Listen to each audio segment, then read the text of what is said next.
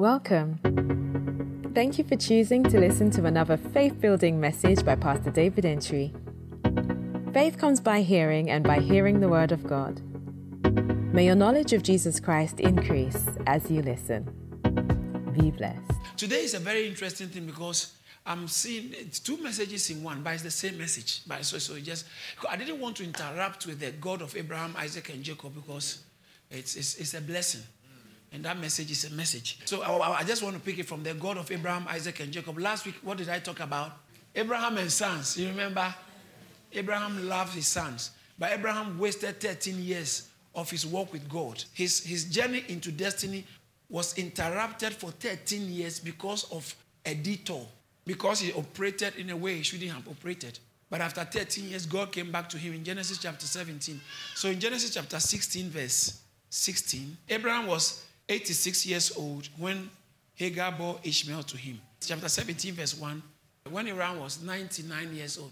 So from 86 to 99, 13 years of silence because he went off God's direction for him.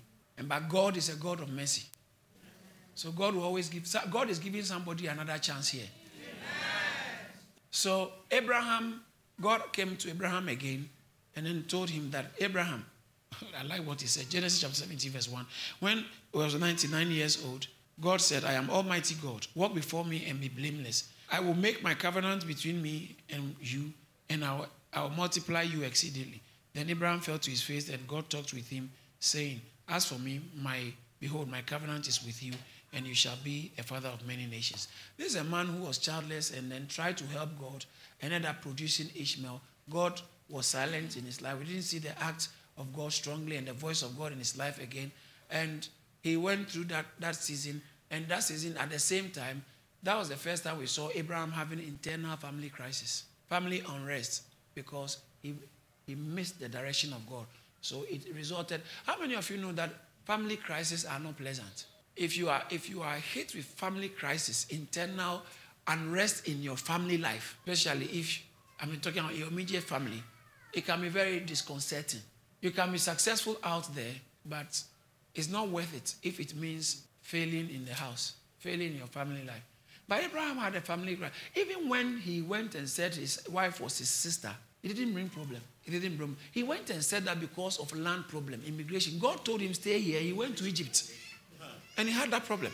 He should have stayed where God told him to stay. That's why he went to lie. But even that, because he didn't try to help God in a certain way, like in Ishmael's situation, it didn't bring family crisis until he went into Hagar and produced Ishmael. God had to take a back seat. And then family crisis entered. But afterwards, God came back. He said, Abraham, walk before me and be perfect. And then when he said, that's why my covenant is with you. God made a covenant with Abraham. And you know what the covenant was? You know what the covenant was? Read your Bible. It's in your Bible, chapter 17. Then, let's read from verse 9. And God said to Abraham, as for you, you shall keep my covenant. All right, so when you read verse 3, verse 3 said, then Abraham said, and then verse 4 said, as for me, behold, my covenant is with you. You shall be a father of many nations. Then he began to talk about the benefits of the covenant. Then verse 9, God said to Abraham, as for you, you shall keep my covenant. So when God comes in agreement with people, with you, there is always a responsibility. There is a part you must fulfill. There is a part you must fulfill. So like when he called Abraham, he said, leave your father's house, I'll bless you. So if you don't do it well, the blessing doesn't come.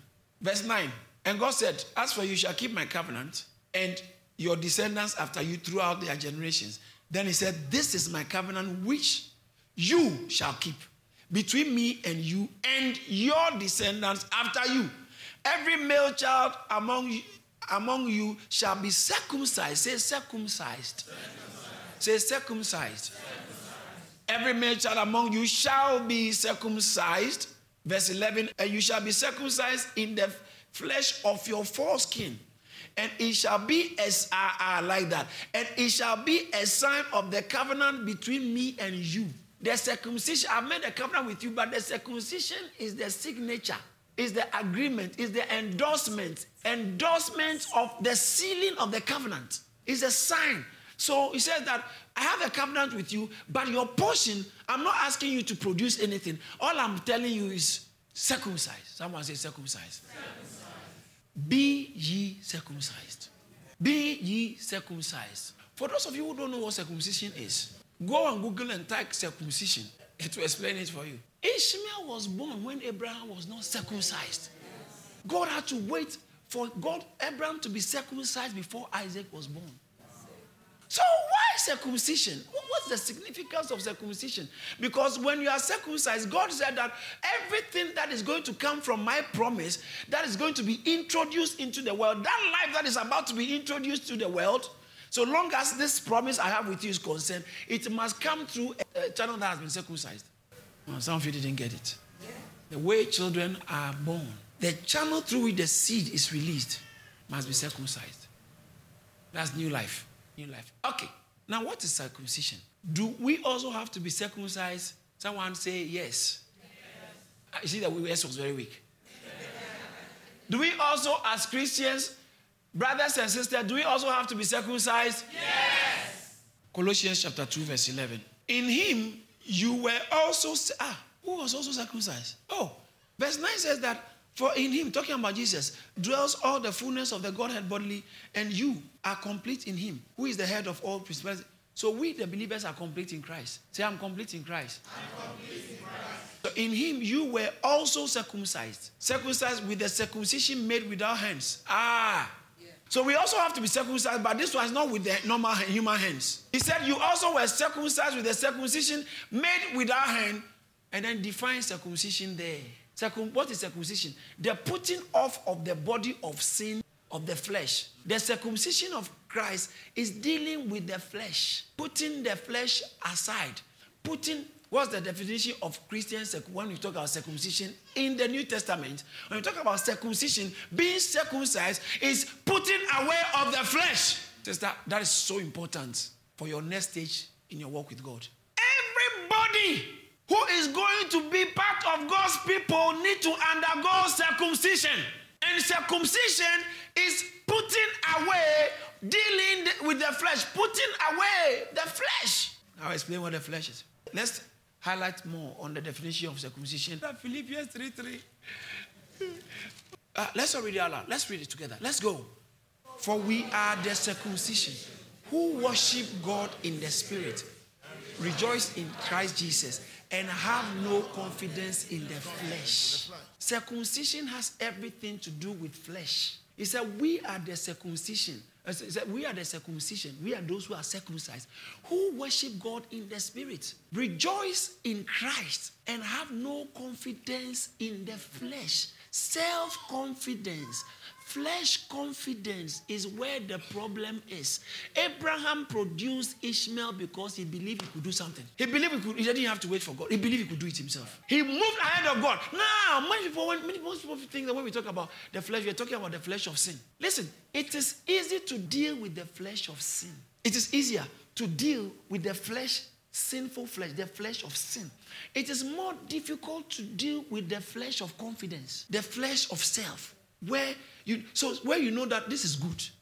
Let me just do it. So there are so many Christians who are walking in the flesh thinking they are trying to please God. Listen. It's easy to stop doing something wrong. It's much more difficult and it's very deceptive to think that you can use your flesh to do something good to please God. That's where the problem is. Get it.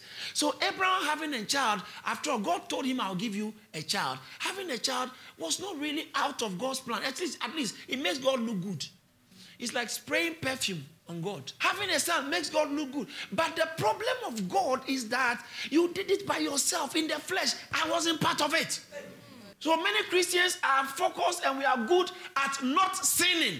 But we are not good at not trying to please God in the flesh. So we do it in the flesh. We want to please God in the flesh. But there's a problem. There is a problem. I like this text I'm about to quote. It's a nice one. Romans 8:8. I like the 8:8, the 16:16. Those ones are cool, man. Romans 8:8. Romans 8:8. Hey, did you see that? This is quite scary. Did you see that on the screen? Let's all read it out loud. So then, those who are in the flesh cannot please God. One more time. So then, those who are in the flesh, can I hear the ladies read it out loud? Let's go. So then, those who are in the flesh cannot. Can I hear all the men? Let's go. So then, those who are in the flesh cannot.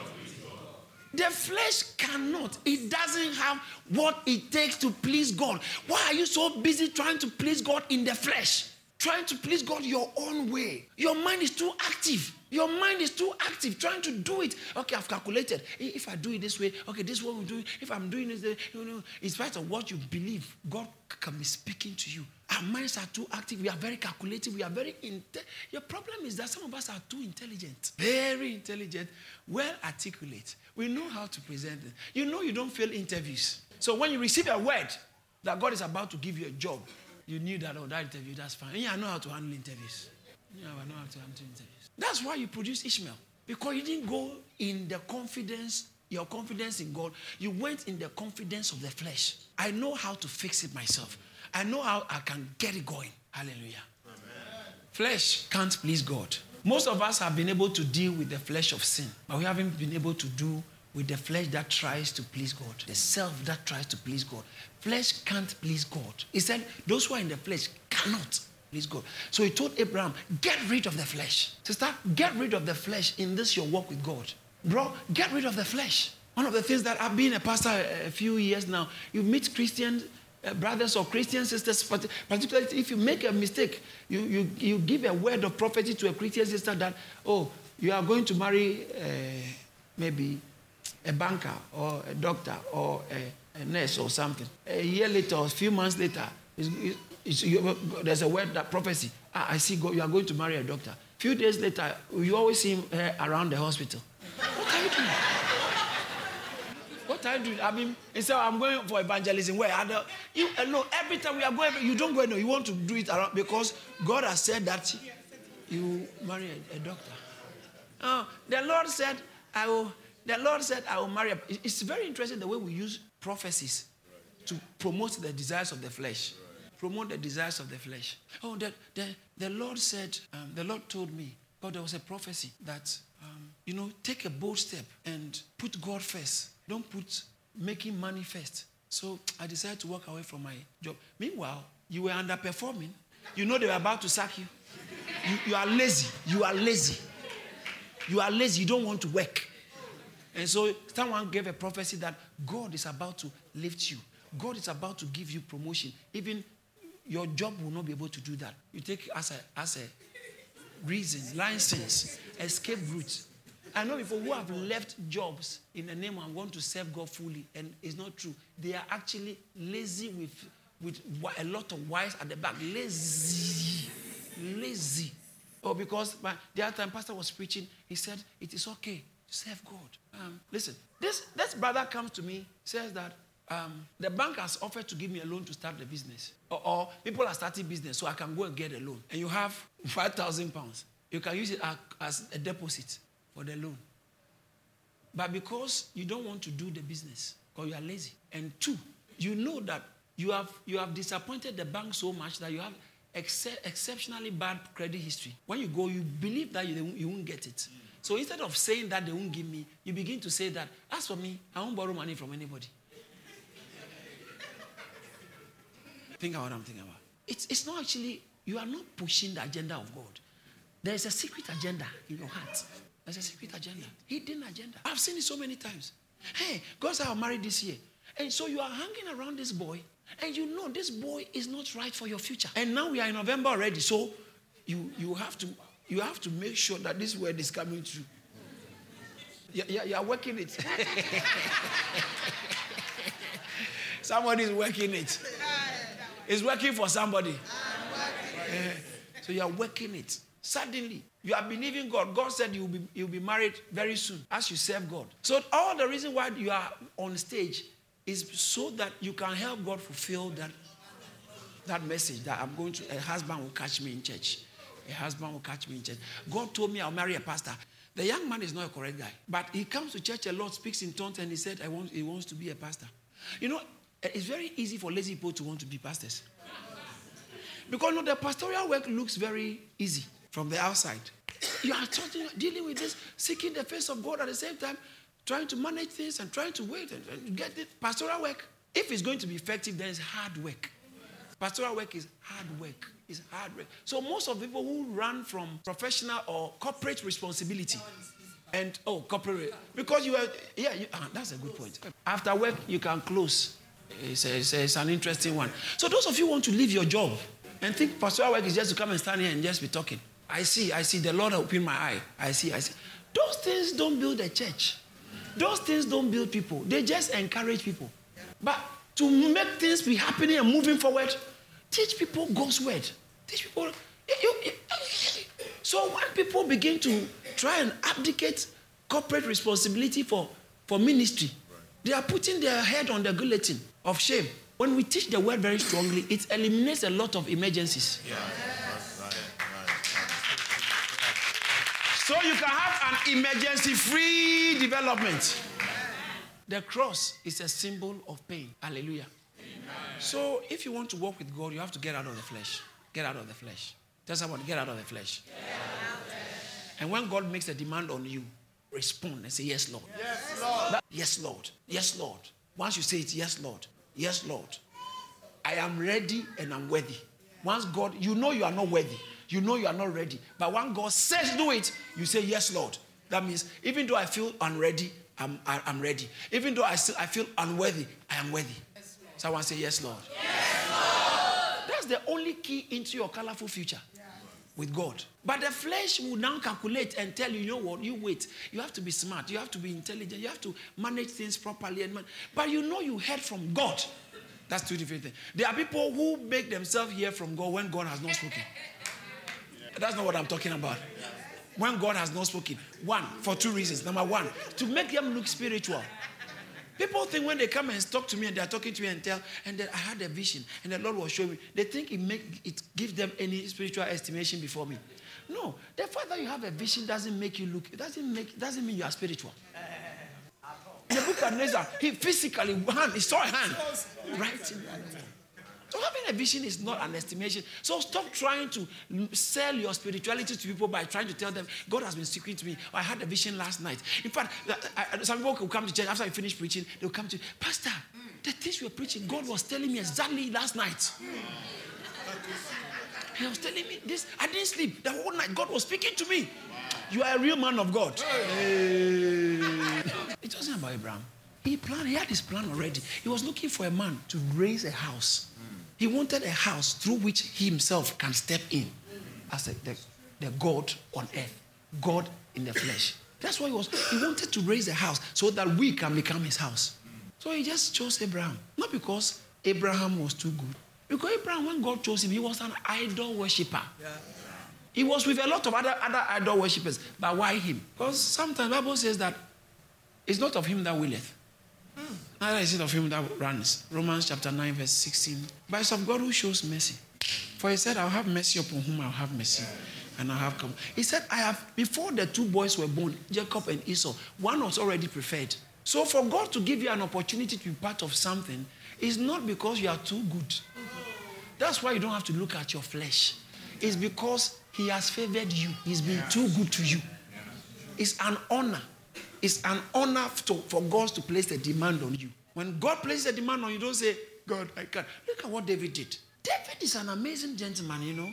In the book of 2 Samuel chapter 7, verse 1 and 2, 2 Samuel chapter 7, verse 1 and 2, open to your Bible. 2 Samuel chapter 7, verse 1 and 2. Very interesting. Have you seen 2 Samuel chapter 7, verse 1 and 2? This is talking about David. The guy has prospered. Now it came to pass when King David was dwelling in his house and the Lord has given him rest from all his enemies all around. That will be your testimony. Amen. You didn't say amen? Amen. God will give you rest from all your enemies. Amen. And when God has given rest from all his enemies round about, verse 2, that King David said to Nathan was a prophet, okay? It's like his personal pastor, personal prophet. He said, Pastor Nathan, Pastor Nat. He said, Pastor, see, now I dwell in a house of cedar. That's serious one. House of cedar. His palace was house of cedar. Powerful. Well paneled. And I think this is what happened to David. One day he was lying down and he's looking at his house. What? Hey, a shepherd boy. Hey! A shepherd boy.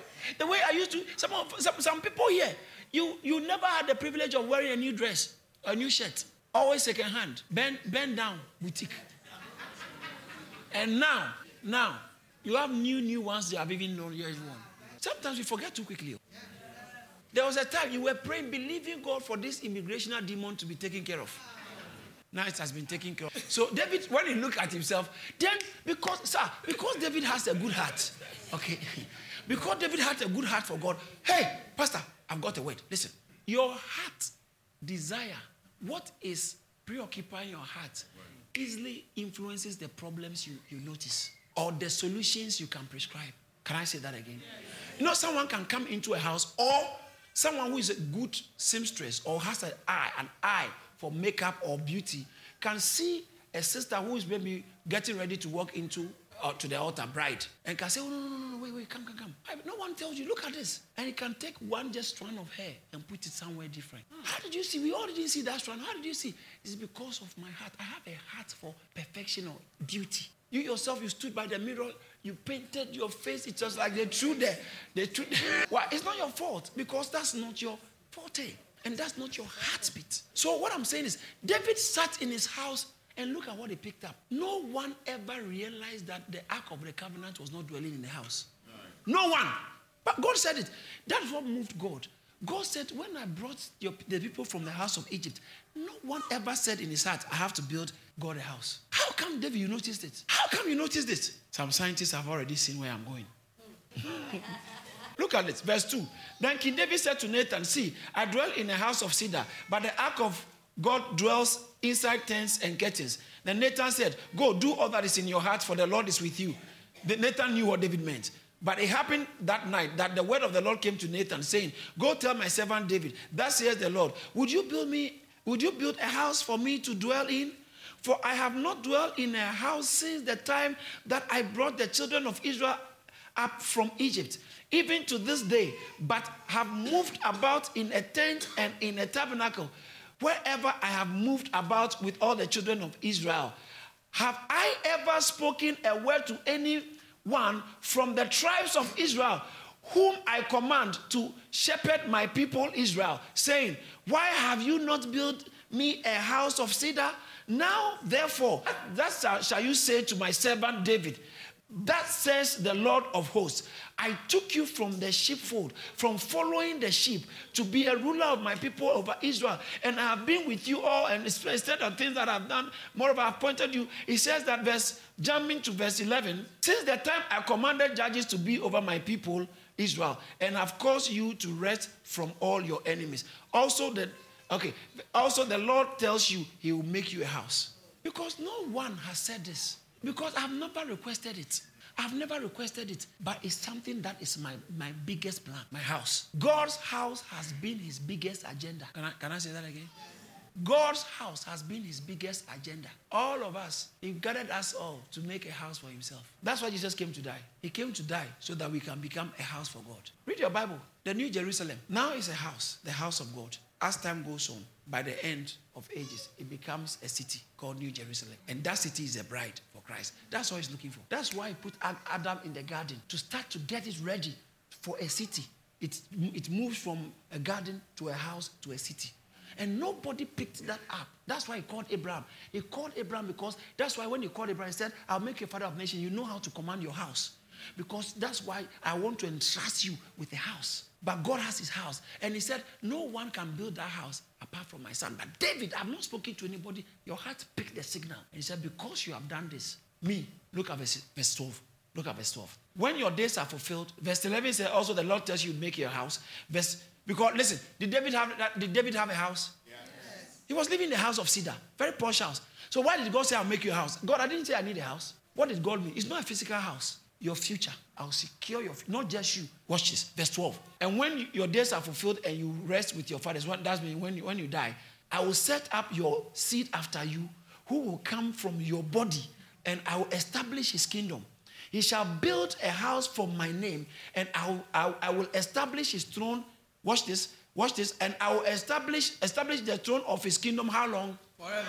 This is not Solomon. This is not Solomon. This is not Solomon he's talking about. He said, he shall build and I'll establish the throne of his kingdom. His kingdom. He's talking about Jesus. When David said, I'll build your house, God said, I found someone I'm going to descend through. Because he's looking for. That's why Jesus was called the son of David. It was since that day David secured that job. How did he secure it? Not by flesh, but by a heart for God. He knew this is the necessary thing to do now. And God said, I'm glad you have planned that, but that's not my plan for you. And God said, because you have done this, me, the kingdom will never leave your house forever. Even when we go to heaven, Jesus will still be the son of David. Hallelujah. Throne of David. He said in heaven, said, I am the one who holds the keys of David. Sits on the throne of David, and also throne of David, and kill the keys of life. The throne of David. How did that happen? Because it entered his heart to build God a house. It entered his heart to build God a house. It entered his heart to build God a house. Anytime there is an opportunity to build God a house, please seize it. So when you host a huge organization, you tend to benefit. How much more? God. All I'm trying to say is, when God wants to do a project, you should be in a haste to say, God, I want to bid for that. Am I communicating to somebody? That's how David got his blessing. In the book of, I like this one. In the book of Exodus, chapter 25, verse 8. Put it on the screen. Let's all read it together. But actually, let's look at verse 1 first, because there's something in verse 1 and 2. Exodus chapter 25, verse 1, verse 2. Verse 1 and 2 said, Then the Lord spoke to Moses, saying, Speak to the children of Israel that they bring me an... Did you see that? Let's read it. Let's go. Let's go. Speak to the children of Israel that they bring me an offering. From everyone who gives it willingly with a heart, with his heart you shall take from my offering. He wants the heart connection by mass willing. He said, tell them to... What for? God, what do you need it for? Look at verse 8. Verse 8. Let's read it out loud. Some of you didn't read it. Oh, come on, God. Now, you can do all things. Why don't you build it yourself?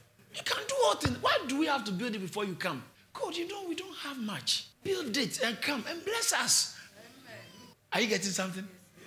God, build it for yourself. God said, no, you build it and I'll come. Wow. Let them make me a sanctuary that I may dwell amongst them. God wants to dwell amongst us. God wants to throw his weight behind your life. Hallelujah. But he wants you to take the responsibility of creating the room for him to step in. Say, come, Lord. Come, Lord. And last scripture I want to show you is in Nehemiah chapter 2, verse 22.